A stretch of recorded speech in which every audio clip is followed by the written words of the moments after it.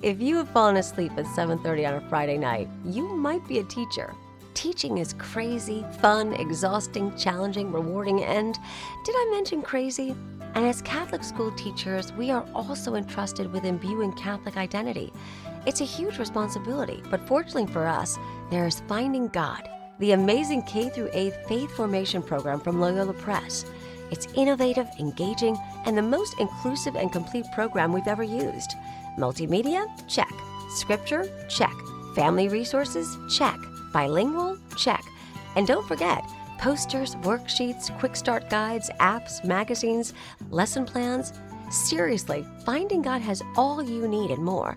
Pray about it. Visit findinggod.com and order a sample. Finding God might not help you stay awake later on a Friday night, but it will help you sleep better knowing you're helping guide kids toward a faith-filled life.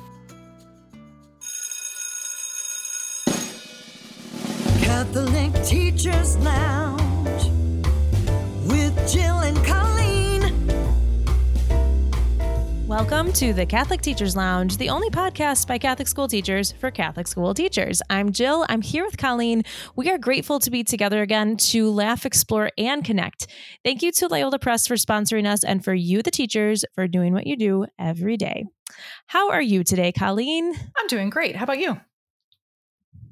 I'm doing great because I was chatting with one of my favorite teachers. She is a return idea teacher, and we were talking about something completely unrelated. And she said, "Oh, I have something for the podcast, and it's brilliant." So good. I am hoping, Colleen, as you hear what she does, I'm wondering if you can think about other applications for this, because this is a third grade teacher, Elizabeth DeRora from St. Patrick's School in Parnell, Michigan. And Elizabeth, has this classroom. I think we've talked about her third grade classroom community a little bit in different episodes, but she gets to know these kids so well. So we have to think about, how does this work if you have more than one homeroom or a different structure? Okay. But let me tell you what she does.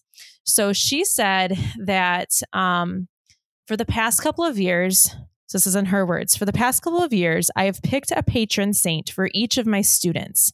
I pray for their intercession, and then at the end of the year, I give the student a medal for that saint, a letter explaining my choice, and a promise to always pray for that saint's intercession in their life. So it's not even about like lesson planning or doing whatever. It's about us being Catholic teachers. Like, so she's watching these kids grow. She's kind of matching them up with a patron. And then she's praying for them. Like, I don't even know when along the journey she tells them which saint for which kid. But somehow by the end of the year, she's been really praying for each student, like truly praying for them individually, to a point that she's matched them up with a saint, and then wrote to the student about that saint and gave him a medal and like sent them off into the world, which really is just remarkable, because it's really faith first. And that's such a big difference in how we do things in Catholic schools than elsewhere. I know that I've told you before, like I wasn't a real touchy-feely kind of teacher. I didn't share a lot and, all of that. But I will say that with my homerooms and with when I was in high school, with my advisory groups that I had for multiple years and things, I did like to do very personal things to make sure they knew I knew them. Even, even when I taught seniors, I still, at the end of the school year, I wrote an individual letter to every single one of my seniors. I, gave them something. I would write a poem for each one of my classes. That was a specific poem, that was specific to that class. And, I really like to do those personal things for students, and thinking about every single individual with their own patron saint. That's probably one of the most beautiful things I've ever heard. And I think about, I think about my own kids. What came to mind actually while you were talking was, that's like me with St. Brendan. St. Brendan, I think of my older son with his travels, and his, journeys through the world. And I pray to St. Brendan for intercessions when Quinn is traveling. So, as you get to know about the students, about the children, who they are and what they need and who would be their intercessors, that is probably one of the most beautiful things I've ever heard, honestly. And I love that. I mean, in my own journey, when I was preparing for confirmation and you have to choose a saint for your confirmation name, Yep. I felt so ill-equipped. Yes. But imagine these third graders who have this personalized letter about a saint that they may or may not know about. And suddenly they're like, whoa, there's a connection here. Or Miss Aurora was praying for this intercession for me. Like, she knows me that well. I mean, you're really modeling that this is how we pray. Like, this is how we pray. And modeling prayer life is hard because sometimes you think that you're just modeling like your own personal prayer. But in this case, the teacher is modeling how she prays for others very thoughtfully. And I think that's really good for us. Like, some of our kids are gifted with parents whose prayer life is on display. And like, we know that some of those top indicators of someone's faith is, and I don't know them off the top of my head and I can't even remember the source, but you can list like the 10 top ways that we catch the faith. And a lot of it's about like your mom's faith and your dad's faith. And, you know, if they're faith filled, then you probably will too. Yeah. But in this case, they're learning that Miss Aurora has a really robust faith life and that she's thinking about all of her students. And so I think that's really incredible because not every student is going to have that at home. And we're not pretending to be the mom and dad. This is a great example of just being an adult who loves them in their faith life. And it's just a true extension of the home. You and I have talked about saints before, Jill, and we've talked about like the top 10 saints that everybody knows about, right? I know. Yes. And so what I'm thinking about here is like, I'm going to go back to something you just mentioned a couple minutes ago. And that was when children are trying to figure out who should be their patron saint for their confirmation. And I go back, like, I don't know when you were confirmed. I was confirmed in, I want to say 7th grade. It was 7th grade or 8th grade. So I was a little bit older. My kids were confirmed, I want to say 3rd grade.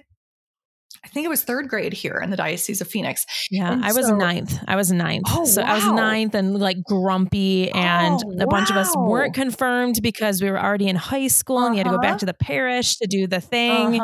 Now we do it in our diocese in 8th grade, but I was in 9th and it was like it wasn't great. It's not, anyway, I'd like a do-over on confirmation from my own personal journey. And also, so, you know, the years that I had groups of students who were being confirmed, this idea that you brought up today, really, I mean, this is a great way for students to understand that there's somebody who's like them, and there's an adult in your life. And that is our job as Catholic educators, is we're looking for who are the spiritual connections that our students need to acknowledge in their lives. And so who are the saints that they could be praying to, that they can relate to? I know we've had this conversation so many times, but this is really a great way for them to choose that confirmation saint, perhaps, that is really meaningful to them. I think about, you know, the way my boys chose theirs or the way I chose mine. Like, it's really, I was pretty ill-equipped is probably the best way to say that. Or you choose somebody because you're like, oh yeah, like, I like how she did that, or I like how he, you know, liked animals. So, you know, I think I'll be, you know, Francis, whatever. Or, you know, there's a person in my life that has that same name. And so it's not necessarily about the saint, but there's, you know, a different kind of association. And that is how children choose their confirmation saint sometimes. And we could do better. We could do better. And this is a way to do that. If teachers, you know, could say, hey, you know, there's this saint, but then we have to get outside of the, you know, the top 10, the top 10 favorite saints. We do. And this teacher, well, I know her well, so I know that she knows a lot of information. Like, she is not hurting to try to find her list of 20 to 25 for this class. I'm sure she has new saints come to mind with each class that comes through. But what a great exercise. So I guess if you need your own spiritual exercise, think of your class list or your homeroom class and pair them up with the saints just for your own notes and just for your own prayers. Like, instead of just praying for your class or praying for the difficult things, like, see if you can't ask for a small litany of the saints who you see really watching over your class this year. So there's your personal challenge, maybe. Yeah. And can I add one more idea here? Of course. For school leader, if there's a school leader listening to this, boy, how you could do this for your faculty. Oh, what a Yes. meaningful exercise for a faculty retreat, or just a one-on-one conversation with each one of your faculty members. This is here's a medal. This is who I, pray for to intercede. This is the reason why I thought of you when I thought of this saint.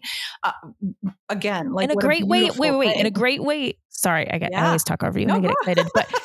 But if you're sitting in the teacher's lounge, instead of saying to your colleagues like, "Hey, who do you feel which saint do you feel connected to?" For you to lead that conversation Yeah. to say, "Hey, like, hey, Susie, I think of Saint Gianna when I think about the stories you've told about motherhood Yes. or working motherhood or whatever." Yep. Like for you to start pointing out some of those little glimpses, we help each other that way. And that's great. So, no, this is awesome because I think there's lots of different applications. Definitely. Yeah. What another great idea. Good. Thanks for sharing that one. Love it. Of course. So there's always more ideas than we have time for, but I think we can find lots of ways to use that one for our own prayer life and to model that for our kids. So thanks again for the energy boost. We love to explore your ideas and affirm your efforts.